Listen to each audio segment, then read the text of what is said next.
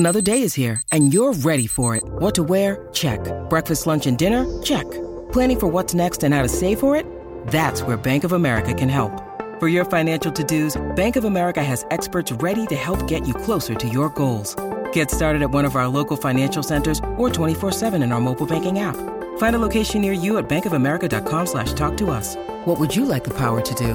Mobile banking requires downloading the app and is only available for select devices. Message and data rates may apply. Bank of America N.A., member FDIC.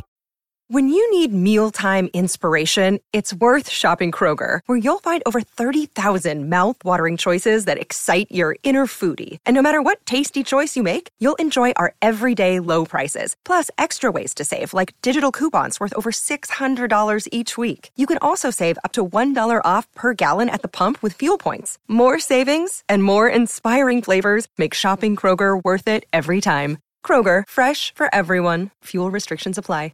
If you want to listen to this episode or any of our episodes ad-free, you can do that now. Head on over to Patreon. Click on the ad-free level. You get all of our bonus shows that you've been hearing so much about. Plus, every single day, Monday, Tuesday, Wednesday, Thursday, and Friday, you can listen to this episode or any of our other episodes at the same time, ad-free, over on Patreon.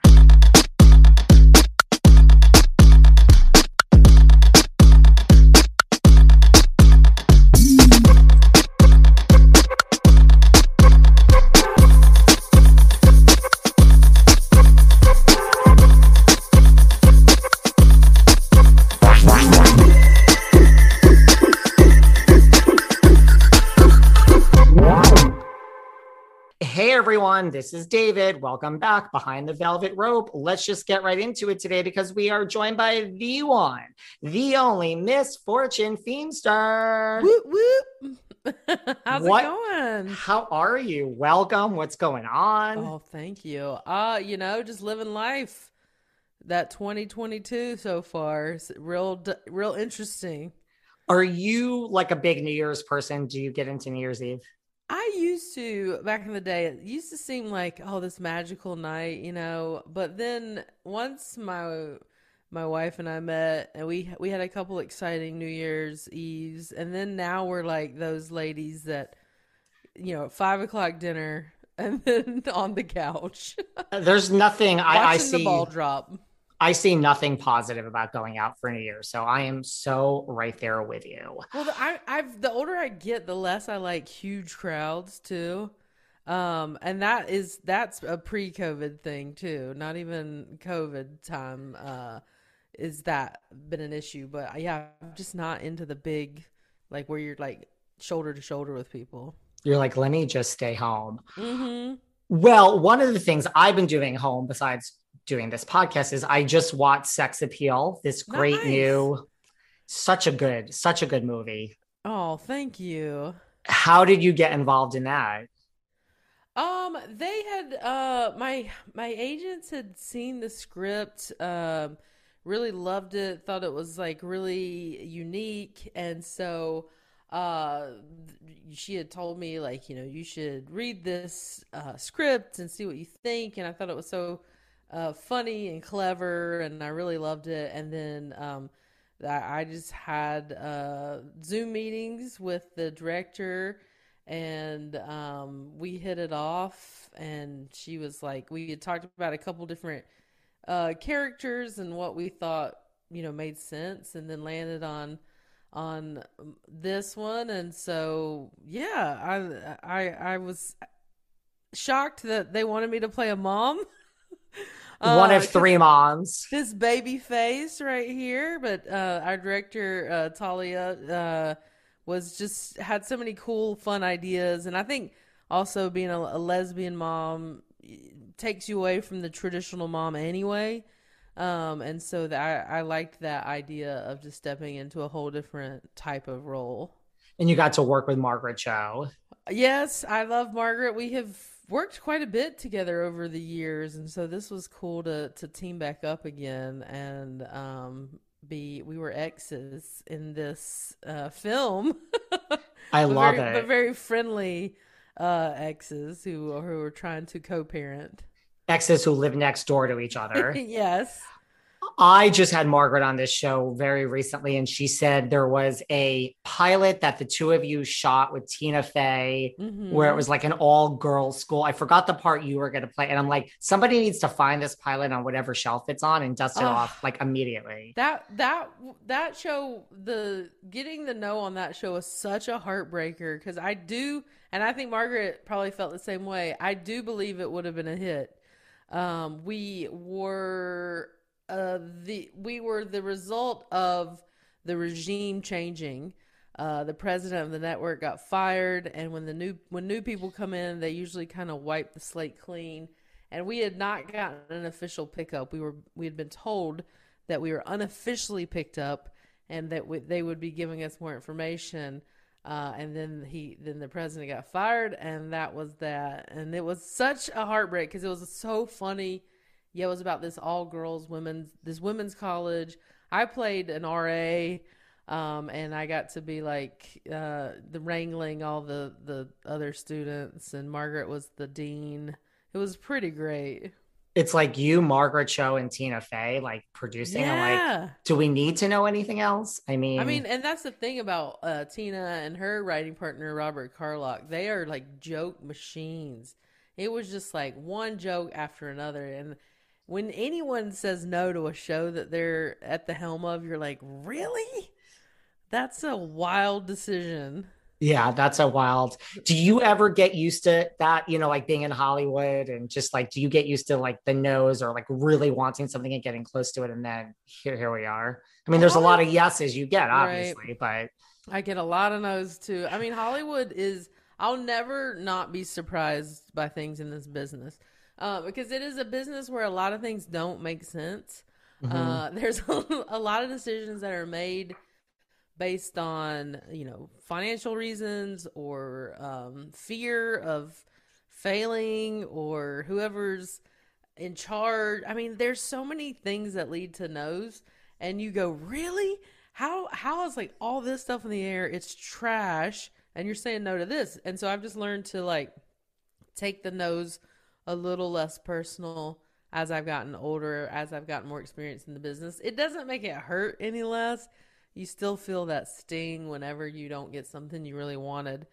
But you are conditioned to have a thicker skin because you just have experienced so many no's. right. But it makes you appreciative of the yeses, that's for sure.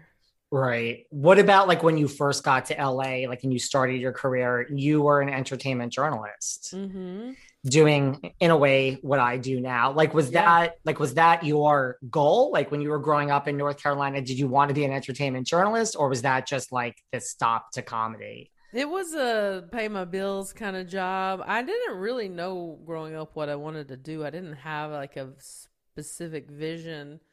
I moved to LA for a different job, and then just this journalism job fell in my lap, truly. And I loved it because it was like being entertainment, like on camera adjacent. I got to like interview all the people that were doing the thing that I thought was so cool, like the comedians and the actors and the writers. So I was like taking in all this information about the business via that job. And so it felt like I was still in the world. But I didn't really discover comedy yet. I took the journalism job as just like a cool experience and a way to pay my bills. And then I started taking improv classes, truly as just a means to make friends. And it quickly became a passion. So from then on, I was like, how do I become a full-time comedian? How do I pay my bills doing this job? Doing this thing I really love, but I had to, I had to pay my bills, and comedy does not afford that for a very long time. So the journalism job really saved me. It allowed me to work during the day, take care of my the things that we all have to take care of while pursuing what I really loved at night. When you were doing that job, like, did you interview someone where you were just, totally nervous? Like, did you screw up? Like when you're interviewing someone big ever, like any war stories? I was always nervous because I covered there were two facets of the job. One was the in-person like events. So the movie premieres and the award shows. and you're on a red carpet. There's a lot of pressure because the celebrities go through so quick. You got to get out all these questions, and you're trying not to ask them the same 50 question they've been asked. So that always felt like a lot of pressure. But then I had the other part of the job was I would talk to people on the phone for like 20 to 30 minutes and just kind of find out more about them as a person. That I enjoyed because it allowed you to like just kind of get to know whoever the person was. So I had one of those with like Betty White. That was pretty incredible. To talk to her for 30 minutes on the phone was just like, I can't believe this. I met Julie Andrews in person twice. I interviewed her at events. I always like those like really legendary actors, those veterans. I watched Dick Van Dyke watch himself in Mary Poppins, Wow. which was a trip. So those things are the part of that job I'll always remember. What was Betty White like? Oh my God, as lovely as you would ever hope, you know, she's so friendly, never acted, she was never, you know, some people we would talk to, you could tell they felt like it was a job. Like, I'm talking to you because so-and-so made me. Yes. Whatever movie. Oh, I'm trust doing me, I for- know. Yeah, right. She seemed to genuinely like to talk to people, and she was very kind to me. And at the end of the conversation, she said, "Now stay my friend." And you just felt, and that could have been her signature phrase, but you really felt like you were her friend. And that's such a gift that she had to make people feel like that. Those are the best interviews. Like, you really, I think a lot of times people mean it, like it is the business and that it doesn't happen. But to me, I agree. I think it's like, it could be really genuine, like in the moment. And I'm like, okay. Yeah. You're just having like a human conversation. Totally. I had that with Rachel McAdams. I interviewed her for The Wedding Planner. Is that The Wedding Crasher? The Wedding Crashers. Yeah. I had like just a really human interview with her. And, that stuff is meaningful. You never forget it. You never forget it. Mm-hmm. So when you started doing comedy and you said, wow, like right away, you're like, this is it. Like, this is what I was meant to do. Yeah. Yeah. Yeah, I did this improv class and I had done some plays in college, but I wasn't very good. I had terrible stage fright. So I had in my head like this love of like wanting to perform, but in practice I was a deer in headlights. And with improv, I was like, I'm just going to try it. Maybe it could help me get rid of this fear. And it did. It just made me get like whatever was holding me back. It just washed that all away. And it saved. I mean, I could not do what I do if I had stage fright now. No, you cannot. So I'm so grateful because it, took out the anxiety of the job. Well, you got into the Groundlings. I mean, that's not so easy.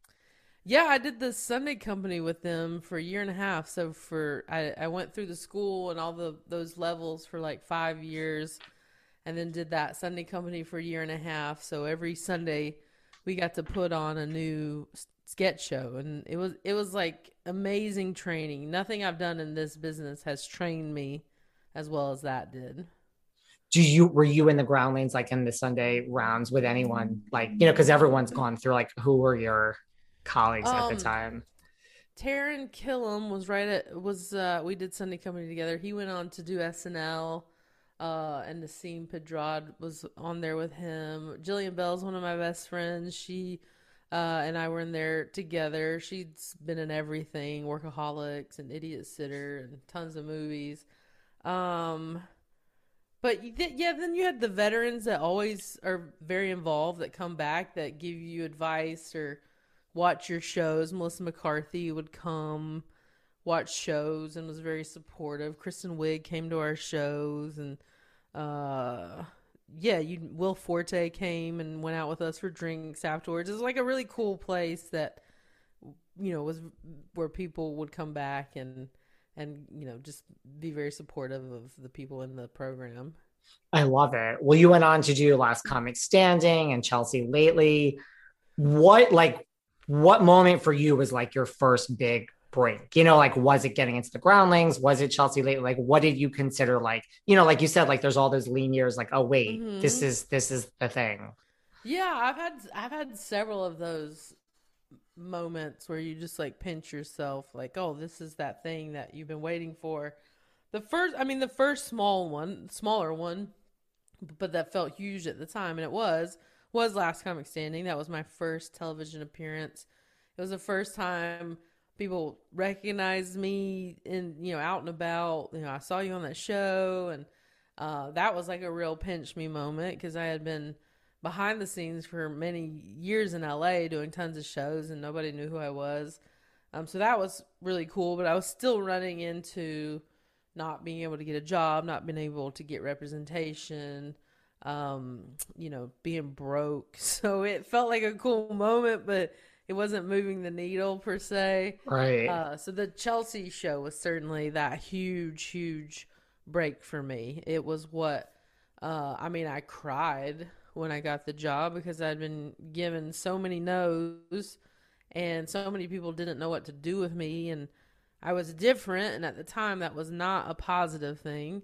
And she was the first person that viewed me being different as a feather in my cap.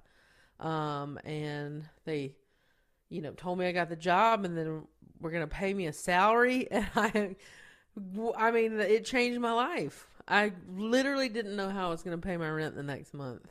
Wow. And it came at a time where I was like at a true crossroads. And so I'm always grateful for that show. Did you ever think of like giving up? You know, it's a tough business before you get your big break. Once I discovered the passion, I never thought of giving up because I think half of people's battles in life is even finding out what they want to do. That's like anyone that's like, I don't know what I want, I don't know what I'm passionate about. I'm like, oh, that sucks, because I feel so grateful that I found the passion. I found the thing at least gave me something to work towards. I think when you're just like flailing about, you're like, I don't even know what I'm working towards. That's harder. So even in those harder times, I still had the vision. It was just, just like I said earlier, you still got to pay your bills. But I knew that I would have done anything to keep it going. If I had to get a job, whatever odd job, I would do that to keep the lights on. So, and to keep paying. The classes were the most expensive, to be honest. That the groundling stuff is not cheap. So I was also working towards training, buying wigs, buying costumes. None of that was inexpensive.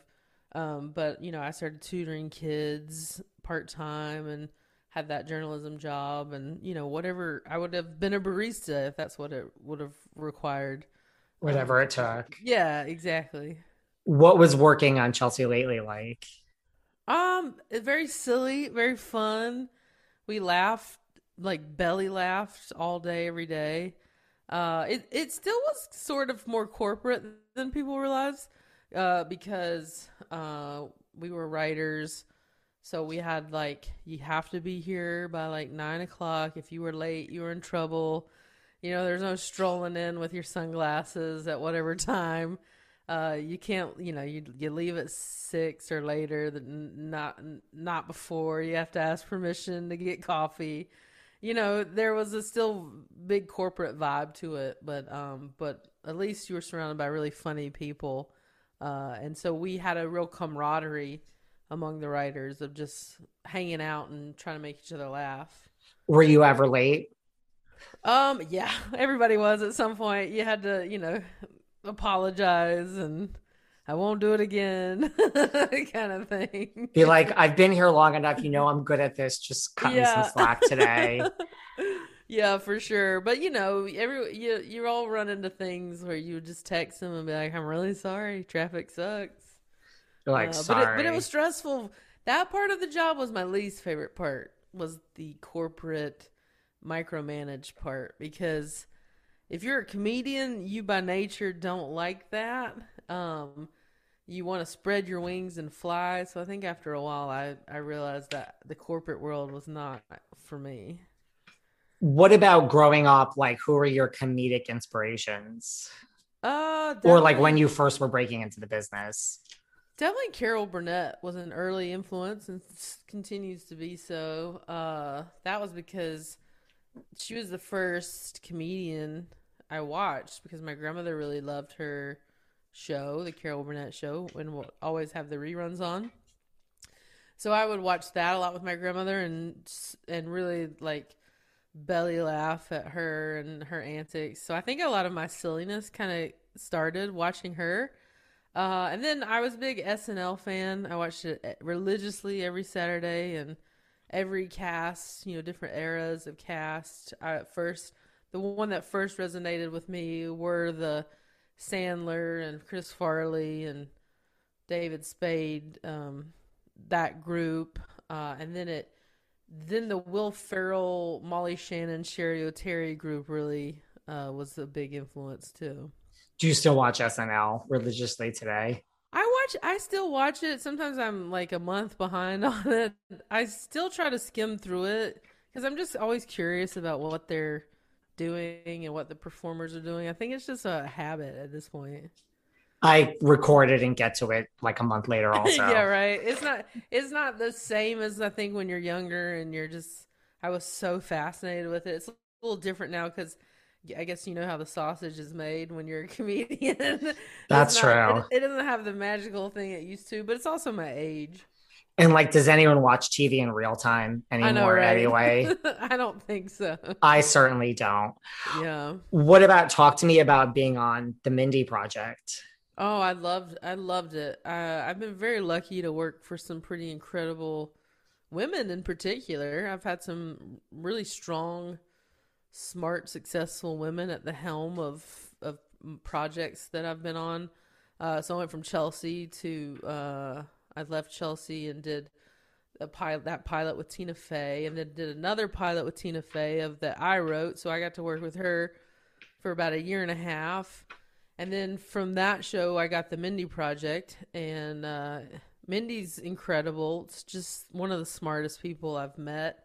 And the writing was so sharp. I never had to even think about my lines or the plot. I mean, they were so on it that you just show up and deliver this really funny material. And everyone was so nice. And that was my first, like, that's where I really learned more about acting. It's where I learned about techniques and marks and the technical part of filming. And so I learned a ton on that show, and I feel like that was a show that really opened up the acting door a lot more for me. What's like one of the main things you learned from Mindy Kaling? I mean, I don't think she ever stops. I definitely learned that, the drive, watching her just juggle so many things and never seem tired. She was always prepared. There was never, I never heard a complaint I mean, she just juggled like 8 things and just did it so seamlessly. So I love just seeing like a boss, just a true boss and just a very creative person as well. I learned a lot from just seeing how she carried herself. I think that's such a misperception about this business too. People think like this person's famous. I'm like, Hmm. no one makes it without working Oh night and yeah. day. Sorry. Like, Yeah, and she was always, on, Mindy was the show she was working on, and that was her focus, but she was also creating like 5 other things, at the same time. So I think she's already been putting out Never Have I Ever, and then the one that just came out with the sex lives. I can't remember the yeah, name of it. I think she's going to keep putting out like show after show after show. She's just that smart, and she works with smart people. I love Mindy. Do you Yeah. have a famous, like you've been on so many shows I love, the L Word, Claws, Two Broke Girls, Glee. Yeah, let's not I forget a pop little Niecy Nash and Claws. I mean, I pop in a lot to places just you for, do. a little boop here and there. But so many memorable like mini parts. Like, do you have a favorite set that you were like a guest star on? Oh gosh. I'm trying to think. There's been, yeah, like that's kind of been my thing. People are always like, I see you everywhere. But I love that thing where people want you to come in and play like a really bonkers character, like with claws, was so fun because I was this lawyer with these big nails, and Niecy was awesome. I love that show. It's such a good show. I was supposed to come back for another episode, but then timing wise something happened. And she kept, even while I was there, being like, we gotta bring you back, and then I think it just didn't make sense that with the character. But it was really cool. Probably my favorite guest star I recurred, but was Life in Pieces. It's a show on CBS, and the people that it had like 5 or 6 million viewers a week, which in these times is really great. Yeah. But it was a show that was for sure under the radar, even though it had that kind of viewership. But it was the cast was incredible, and I got to work with Diane Weiss a lot, and she's the nicest person. I adore her. She's just like this. You just want to like hug her and just be around her. She has this warm energy, and the whole cast was really great. And so I just did 7 episodes of that on that show for over 4 seasons. And that show, I travel all over the country, and that is a show people come up to me about constantly. And I don't think anyone would ever guess that show. You know what I mean? But the character they created for me was so wild and bonkers that it truly was such a memorable role for me. I'll admit it. As important it is for me to eat healthy and put the right nutrients into my body and hydrate, I'm really not great at it. I'm always on the go. I'm never making that a priority, and I'm always hungry. This was a real problem until I discovered 310 Nutrition. I love 310 Nutrition's water hydrators. You just add them to water and they make your water taste so much better. They also have refreshing lemonade mixes. My personal favorite, they're all in one shakes. I love their caramel sundae, their vanilla cake, the shamrock cream. I drink one of these shakes and it totally satisfies my hunger. They're low in fat and low carbs, which I love. They also satisfy my carb craving. But don't take my word for it. Right now, 310 is celebrating a new year of goals with code Velvet Rope and giving our listeners 50% off, up to $100 off your first order. With so many sample packs, new products, it's really fun, and it's easy to put together an order or start a subscription on products you know you'll use. Go to 310nutrition.com and use the code Velvet Rope right now for 50% up to $100 for your first order. That's 310nutrition.com and use code Velvet Rope. Bombas' mission is simple. Make the most comfortable clothes ever and match every item sold with an equal item donated. So when you buy Bombas, you are also giving to someone who's in need. Bombas designed their socks, shirts, and underwear to be the most comfortable clothes you can't wait to put on every day. Everything they make is soft, seamless, tagless, which is my favorite part, and has a luxurious, cozy feel. Now, you guys are listening to my podcast, so you're all reality TV fans. I'm sure you've seen Bombas on Shark Tank. Shout out Damon John. And listen, do you know that socks, underwear, and t-shirts are the 3 most requested clothing items at homeless shelters? That's why Bombas donates 1 for every item you buy. Their socks come in so many colors and patterns. So far, Bombas customers like yourself have helped donate over 50 million items of essential clothing. Go to bombas.com/velvet and get 20% off any purchase. That's BOMBAS.com/velvet for 20% off. Bombas.com/velvet. As some of you know, prior to being the host of the Behind the Velvet Rope podcast, I ran HR and recruiting at many companies in New York. And the one tool that I couldn't live without when I hired for the company was Indeed. If you're hiring, you too need Indeed, because Indeed is the hiring partner where you can attract, interview, and hire all in one place. And Indeed is the only job site where you're guaranteed to find quality applications that meet your must-have requirements, or you don't pay. Instead of spending hours on multiple job sites hoping to find candidates with the right skills, you need one powerful hiring partner that can help you do it all. And I use Indeed now, and Behind the Velvet Rope, how do you think I found my great assistant? Start hiring right now with a $75 sponsored job credit to upgrade your job post at Indeed.com/velvet. Offer valid through March 31st. Go to Indeed.com/velvet to claim your $75 credit before March 31st. Indeed.com/velvet. Terms and conditions apply. Need to hire? You need Indeed. I have to tell you about a new nutritional product that I started using called Athletic Greens. Now, I started taking Athletic Greens because I wanted better gut health, I wanted more energy, and I wanted to optimize immune system. Well, let me tell you, what I love best about Athletic Greens is it's easy. I personally didn't have, and never will have time for any nutritional product that is complicated to use. So here's the thing, Athletic Greens, you take 1 scoop and you add 8 ounces of water, and that's all you need. Also, the other thing I love about Athletic Greens, it actually tastes great and it's inexpensive. It costs less than $3 a day. Also, I love it. It contains less than 1 gram of sugar, no GMOs, so there's no nasty chemicals or anything artificial. To make it easy, Athletic Greens is going to give you a free 1-year supply of immune-supporting vitamin D and 5 free travel packs with your first purchase. All you have to do is visit athleticgreens.com/velvet.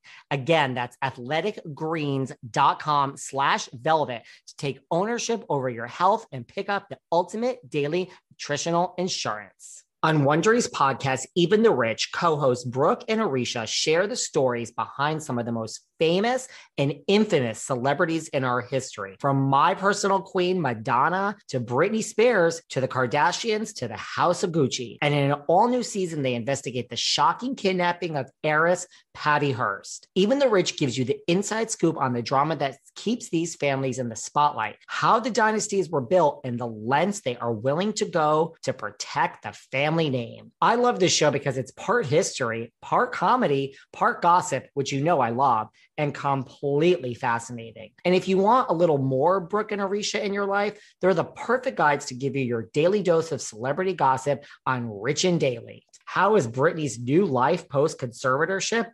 You want to know? Go and listen to Brooke and Arisha. And I have to say, on this new season of Even the Rich, I am obsessed now with this Patty Hearst story. Listen to Even the Rich, Patty Hearst, and Rich and Daily on Apple Podcasts, Amazon Music, Spotify, or you can listen ad-free by joining Wondery Plus in the Wondery app. Do you guys do what I do every January? First, you think about the year prior of all the things you didn't accomplish that you wanted to. Then you make a bunch of New Year's resolutions. And as soon as you break them, you feel bad about yourself. Are you in your own mind the way I was? Well, get out of your mind. Let me tell you, therapy can help you learn to be kinder and gentler to yourself and help you move forward.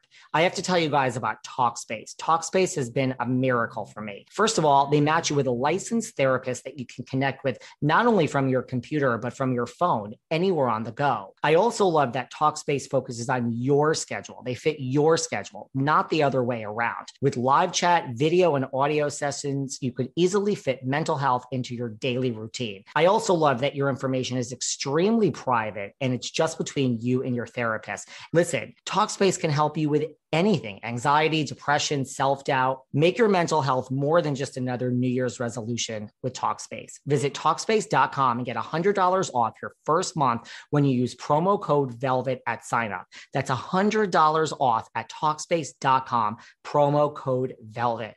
You guys know how busy I am recording and bringing you this podcast 5 days a week. I don't have a minute to myself, but when I wake up every morning, I allow myself 1 hour. And the one thing I turn to every morning is Best Fiends. Best Fiends is a mobile puzzle game that anyone can download and play. Whether you have a few minutes or a few hours, it's the perfect puzzle game because literally you lose yourself and just unwind. I'm on level 12. I've referred so many of my friends to Best Fiends, and well, listen, they've surpassed me in the level. There are literally thousands of levels to this game. It features tons of cute characters that help you solve thousands and tons of puzzles. And the more you win, the more challenges you face. I'm telling you, if you need to unwind, Best Fiends is a great solution. And look, don't take my word for it. Best Fiends has over 100 million downloads. Download Best Fiends for free today on the App Store or Google Play. That's friends without the R. Best Fiends. Download it today and have fun. And when people come up, like, you know, you're on tour now, which we'll get into in a second, like that's the show people want to mention. I'm more than they mention it a ton. Wow. They're like, Dougie, we love Dougie. And I was like, whoa, I've been in Italy and people have been like, Dougie. I'm like, this is so crazy. So the part about that show that bums me out the most is that, and again, they were a product of the regime changing. they didn't know that they were ending when they ended season 4. So they never got to have their swan song. And I hate that the show that was so good. The writing was incredible. The cast was incredible. And to not have gotten to like have some sort of goodbye stinks. But That's the worst. That's the world that we're in. That is the world that we're in. I don't think COVID has helped anything either. COVID came pretty soon after that. So, but they were like so close to hitting their like 100 episodes, which for those non-industry folks, 100's the sweet spot you want to get to for syndication and whatnot. But I'm like, just give them one more season. Seriously, let's just wrap this up. Mm-hmm. What about Glee? I mean, I have vivid memories of you on Glee. I just did, again, one episode for that. I think I was in the second to the last episode ever. And it was an interesting time on the Glee world, that set, because I had watched it like everybody else. It was such a phenomenon at the time. It started trickling down, their last like 2 seasons. I was kind of left to my own devices. Truth be told, I think everybody had checked out. They were just like, bye-bye, we're done. I didn't even know who the director was. Like, we just were like there, and they were just like, here's where you're going to sit, deliver your line, and that's that. And I hadn't done a ton of TV at the time, and I was like, is this how it works? Like, nobody's really telling me what to do. And I was a judge for one of the competitions, and I was a dog trainer, so they brought a poodle in, and the poodle like snapped at my face and this is like a giant poodle, missed my nose by like half an inch. So it was a very wild experience, but I'm glad I got to do it because it was cool to like just be a part of that show, and it was cool to watch how they did the performances. I mean, those actors they like lip sync to themselves. They'd already recorded the song, but they had to perform it like 50 times. Wow. Yeah. So wait, so you had lines though, or it was like, it wasn't like improv, but it was like, a couple, not much. Do whatever you want. Like, it was so like, everyone was like scripted, like do the script, but it wasn't. I think in the earlier days, everyone was way more involved and way more invested. Second to last episode, they were just like, whatever, we're getting out of here. Leah Michelle's like, okay, whatever. we have one more episode. Get me out of here. But I'm friends with Chris Colfer, so that was really fun. He was so sweet, and we hung out, and it was basically like me just getting to hang out with my friend for 2 days. Dogs, I have such an irrational fear of being bit by a dog, so that would have really just like when your hands and your face are near a dog's mouth, it's like things happen, people. Well, that's just my thing. We worked with a ton of dogs on the Mindy project because my character was roommates with Ike Barinholtz's character, and his character had like 20 dogs. So we had tons of dogs around that set, and they were all like, I never had like any issue. They were wonderful. But yeah, that poodle was feisty, and it was not having it with me. And it truly almost bit my nose off. Beware of the poodles, guys. Well, you are back out on tour now, the Too Sweet, Too Salty tour. Yeah. Do you love being on the road? And do you love doing live? And do you love doing stand-up? Yeah, I love stand-up because it's the one part of my career that nobody else controls, really. I mean, they control it in the sense of like where you put your special and whatnot. But, anytime in the business when if people don't get me or there's a lull, like the beauty is you always have stand up to go out there, connect with audiences yourself. You completely cut out the middleman, and you can show people exactly who you are. It's such a gift to have that in my life. And also as an actor, for someone like me, acting roles are not there every week, every month. It's a very specific, like we're looking for this type, and that doesn't happen as frequent. So I would be really up a creek if I had to rely on just acting. So I'm so lucky that I can take my career into my own hands and go out there and perform and create material and make people laugh, and people are so kind and lovely. And this tour was a long time coming. We were supposed to start in March of 2020. Obviously that didn't happen. So a year and a half later, we finally are getting to do these shows. Well, you have over 30 sold out shows. So that's a good thing. That's been amazing. That's been incredible. And what about, I know David Spade is going to be a special guest on part of this tour. We already did that. We already did those together. We did Vegas together, and that was really cool. But now, we're doing our own shows. Hopefully we'll get to do another one at some point. But this tour is all me. It's all a whole new hour. It's nothing that was on Sweet and Salty, my Netflix special. And I finally made that leap from club to theaters, and we keep adding shows and adding cities. It's been unbelievable. It's really blown me away, the response that I've gotten. Well, I mean, you have a lot of dates. Like, you're literally on the road through at least the end of, I think I saw May. That's a real. It'll probably go through July. Oh, wow. Just listen, just keep adding dates. I'm like, okay with that. I'm going to need a nap by August. Is stand up, like you always hear from comedians, like, is it really, like with everything you've done in the business, is it really some of the hardest work, or no? Like, you take control of, like you said, your career, and it's not for you as hard as I'm thinking it is compared to everything else. The stand up is a difficult medium for sure. It is not for everybody. And you meet certain comics that you go, oh, they're going to have a really hard time on the road. It is not for everybody. It is not glamorous.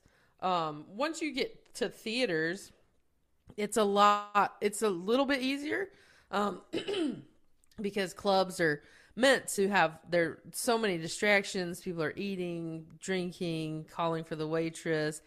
But that makes you a stronger comic. You all come up in that environment, and you learn to deal with whatever comes. And I think that makes you a better performer in a lot of different ways. But the act of being on the road is hard. Getting on a plane every weekend or every other weekend, renting cars, hotels, packing, unpacking.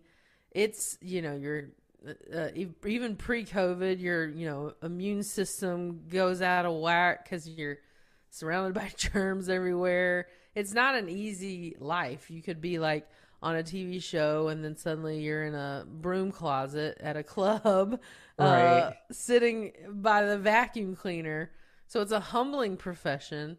But if you're lucky to, stick with it and keep moving up the ladder, it gets a little bit easier the more you do it. But still, even at this level, you're pooped. But it's still hard. The reward of it is you have this whole room full of people laughing and feeling good, and you're leaving hoping that they feel better than when they got there. And that's the reward. I would agree with that. Well, listen, you've had this illustrious career and you've done all these things, but another thing I love about you, Fortune, is, I have to say, you are a Housewives fan. I am.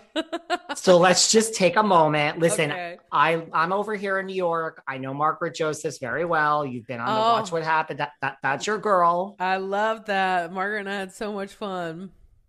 are you like, how deep are you? Are you like, do you watch all the Housewives? Do you come in and out? Like you're on the road. You are busy, as we just said. There's certain seasons I never miss in real time. And that's because I've been on the journey with them the entire time. And that is the OC, because that is the OG. I started watching it when it was Coda de Casa, back in the good old Joe days. And Slade days. And so I've stuck with that because I'm, you're just curious to kind of see where this goes.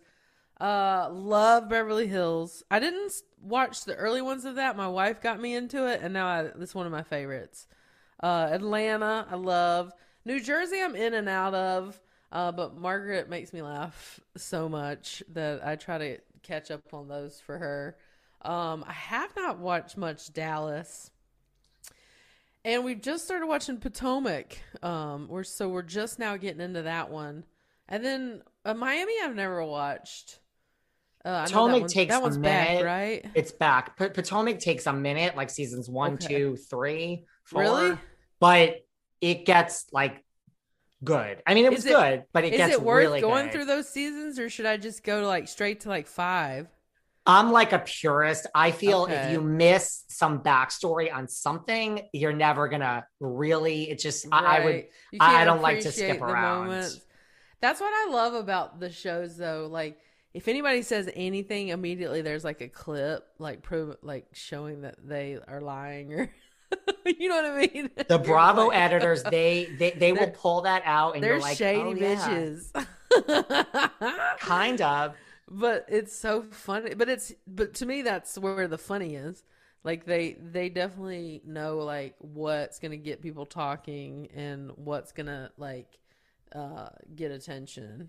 They're so good at their jobs. Are you watching the OC now, like with the return of Fancy Pants Dubrow?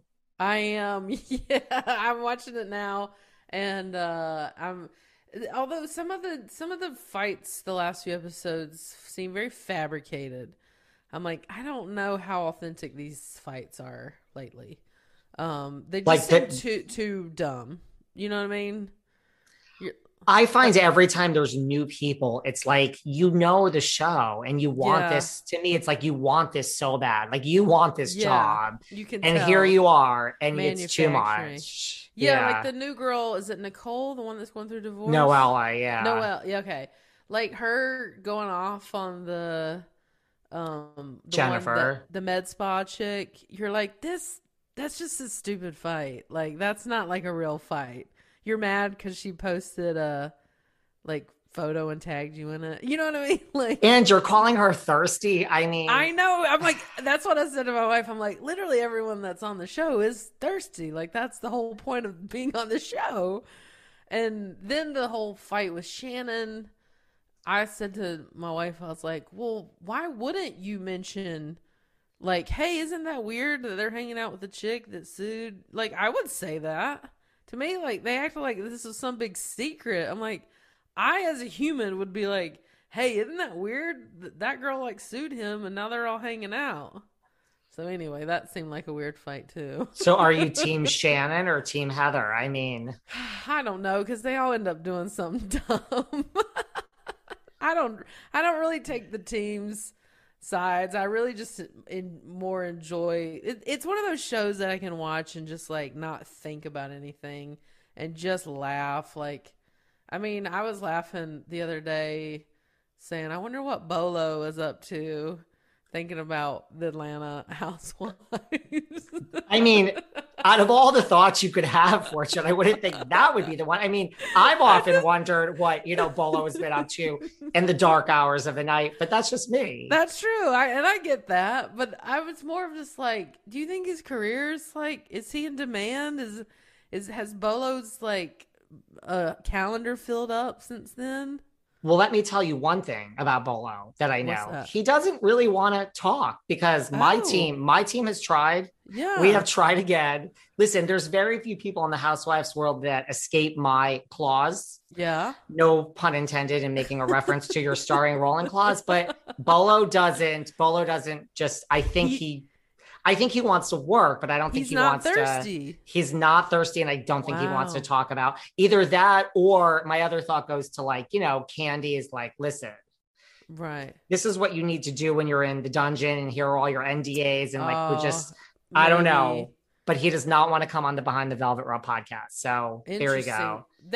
Candy has learned that hasn't she even said like people have to sign NDAs? Yeah. Learned. He doesn't do other interviews. It's not like me. I mean, he was on Watch What Happens even, and like he barely answered Andy's questions. I'm like, you better answer Daddy's questions, or you're going to be like, forget about me over here. He doesn't care. Well, that was one of the greatest episodes of TV when Bolo was introduced. Our mouths dropped. It was fantastic. Well, see, I saw the Dungeon show live, and he's in when Candy toured. Really? Like he was in the show So I already knew all about Bolo and what to expect. Listen, seeing it live, you're still like, I'm so confused about what's happened. Like, you're just like, I don't understand this. I don't know. I don't know what to say. Well, then Candy has hired a tried and true guy for her show. If he's not spilling the beans, she's got to hold on to Bolo. Bolo is. And, you know, speaking of your wife, I just saw she posted, I mean, maybe like a week or two ago, her picture with Kathy Hilton. She ran into Kathy Hilton somewhere. We really enjoyed Kathy on we did not know what to expect like most people. I didn't know she was so funny. Obviously, a lot of the humor she's not intending. But we had no idea when, I mean, like everyone, when she goes, who was Hunky Dory? I died. I cried for like 5 minutes. It was some of the best television watching her. So I think she's coming back, right? I think they figured that all out. She's coming back. I mean, I assume she got some amount of money that she wanted. So yeah. We saw her at an event, and Jack, like, rarely does my wife want a picture with someone. She's like, I have to get a picture with Kathy. And I go, well, you know, if it makes sense. And I went to the bathroom, and she said Kathy came and like sat down beside her because her heels were hurting, and they got a picture. So when she sits next to you, just ask for that picture. That, and she said something else that was a true classic, but it's escaping me right now. All I know is she took a nap during a cast trip. Like, if any other cast member was like, I mean, I'm tired, they'd be like, honey, you are fired. Like, you understand, like, this is work. When Kathy Hilton's sleeping, they're like, well, I mean, if we say something to her, she's just going to quit. So we really, right. I mean, I think that's the beauty of her on the show is she doesn't need it. And she would quit in 2.2 seconds. So everybody like treats her different. Like that she gets a certain amount of respect that no one gives each other on that show. Like she even bosses her Kyle around, and it's incredible. I'm like, the woman, like, why is no one understanding this? She's sleeping during a cast trip. Like, this is grounds for termination. Like, production would make anyone else get up and be like, your scene started 5 minutes ago. You have to go down there. But they know better. They're like, she would literally go home. She would say like, okay, I need 5 minutes. And then she would be out the door. She's sleeping with that fan on that she brings herself, which I'm obsessed with. I'm also obsessed that she eats on TV trays. It's right. They're giving us exactly what we want. We want her. And we need to see more of her life. All of the people, like the dinners at her house. I mean, everything is just like a true Housewives fantasy. That dinner when it was all coming down with Erica, where that butler was just like pouring the martinis. And he's just like, I have never seen something like this. Probably in his head, like, this is not how Kathy's guests behave. No. Because everyone minds their P's and Q's at that house. And he must have just been like, I don't know what's going on. Like, what is this new group that Kathy's gotten herself involved with? We're going to have a talk later. Miss Kathy. What is Hunky Dory? Greatest line. It was the greatest line. Do you get starstruck? Like when you meet people? Who was Hunky Dory? Is that what she said? Who was Hunky Dory? It was the best line of the whole season. And I think she offset Erica, like all the drama with Erica. Like I know, because there was a lot of Erica stuff. It was pretty heavy. What did you ask? Do you get starstruck? Like, here's your wife. She never asked for pictures, but then she had to Kathy, like, with just not Housewives, just like Hollywood. Like, are you the type that gets starstruck or are you? Yeah, for sure. I get excited when I see certain people. I mean, I can't off the top of my head think of who, but yeah, for sure. I mean, I get excited when I see people I've worked with.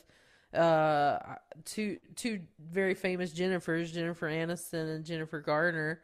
I've driven them both in movies. I drove Jennifer Aniston in an Uber and Jennifer Garner in an ambulance. And I still talk to both of them, but I still even get starstruck when I see them and they're, talking to me. I'm just like pinching myself. Like, this is so cool. Jennifer Aniston is a good one to get starstruck by. Oh, she's So wonderful. I mean, they're both truly wonderful. I still talk to them both on Instagram, and the fact that they would take time, to just, I don't know, have a conversation. And I know that's a normal human thing to do, but they're just very busy women, and both are so kind. And Jen is like, every time I see Jennifer Aniston, she's just like, she's warm, lovely, and cares. She's like, I was looking at pictures of you and your wife on Instagram, and she's so beautiful, and your mom seems really cool. You're like, what? You're like looking at my life? That's so cool. Jennifer Aniston is trolling you on Instagram.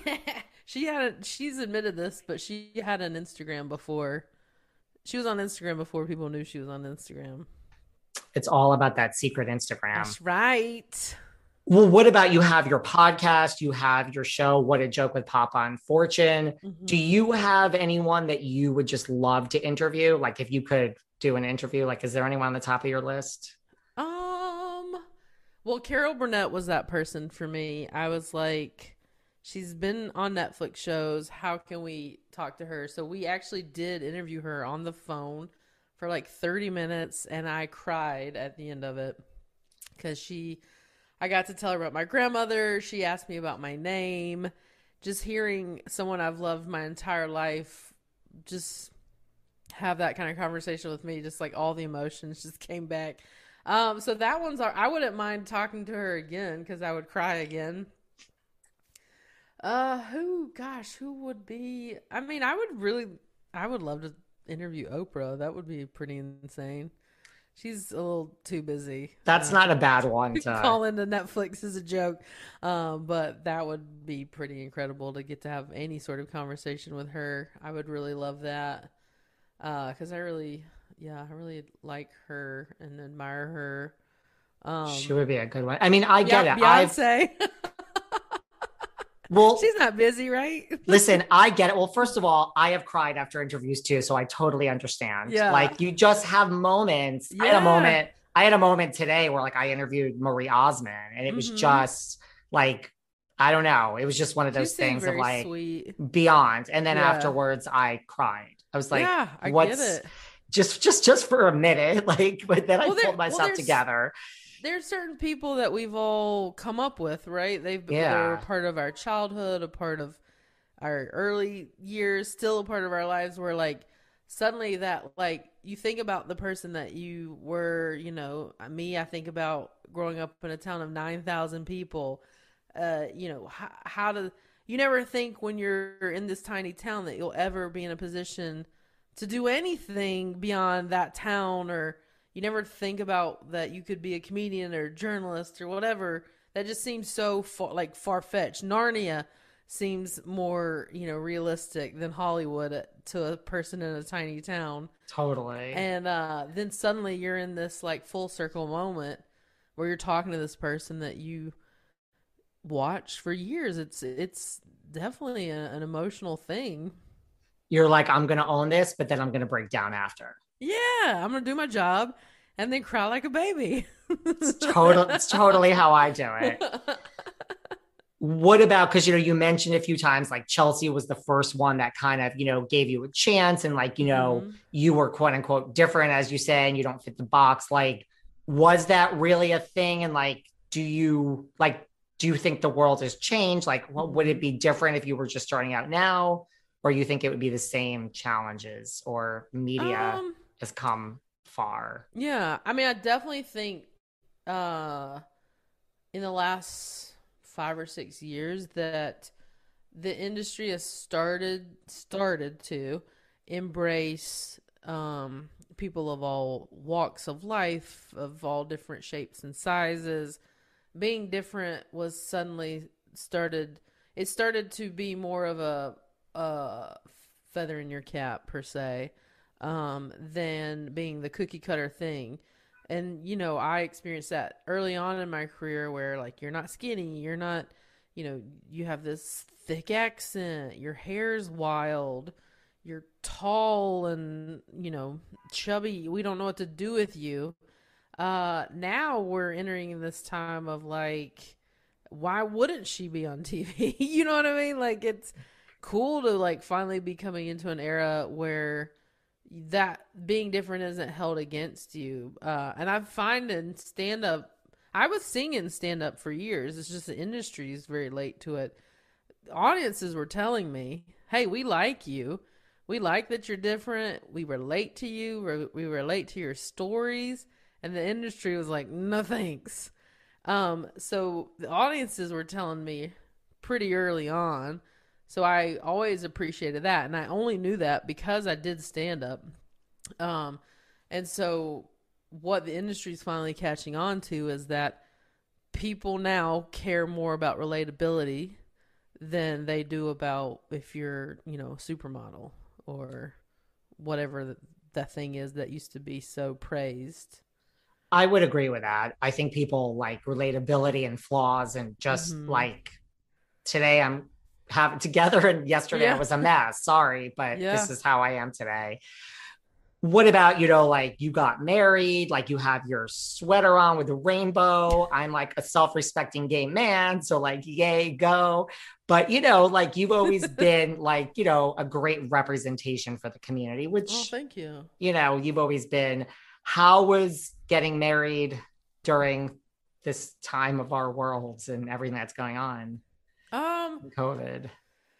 Definitely interesting, because we had planned to get married, and we thought we would get married in like August of 2020. That was always sort of in the back of our head, but we knew we were never going to have like a traditional wedding. We always thought we'd have a thing and then a big party. Then COVID hit, and we were like, well, I guess we're not doing that. We had started to look at venues and luckily hadn't nailed anything down. And we just sort of put it aside and thought, you know, I guess it just won't happen for a while. And then Ruth, truth be told, Ruth Bader Ginsburg died. And I think you can attest as a gay, the gays were just like, you know, shit, what does this mean for us? It was a really dark time, in politically, not that it's not now, you know, there was a lot of question marks. An election was looming. The Supreme Court was just about to significantly shift. And we thought, what if we can't? What if we've been together, you know, 6 years and suddenly can't get married? And, you know, it seemed like a real possibility at the time. So we were like, what are we waiting on? Let's just get married. We've been together long enough. And it ended up being the most beautiful way that we could have ever gotten married. And we never would have done it like that had it not been for the state of the world.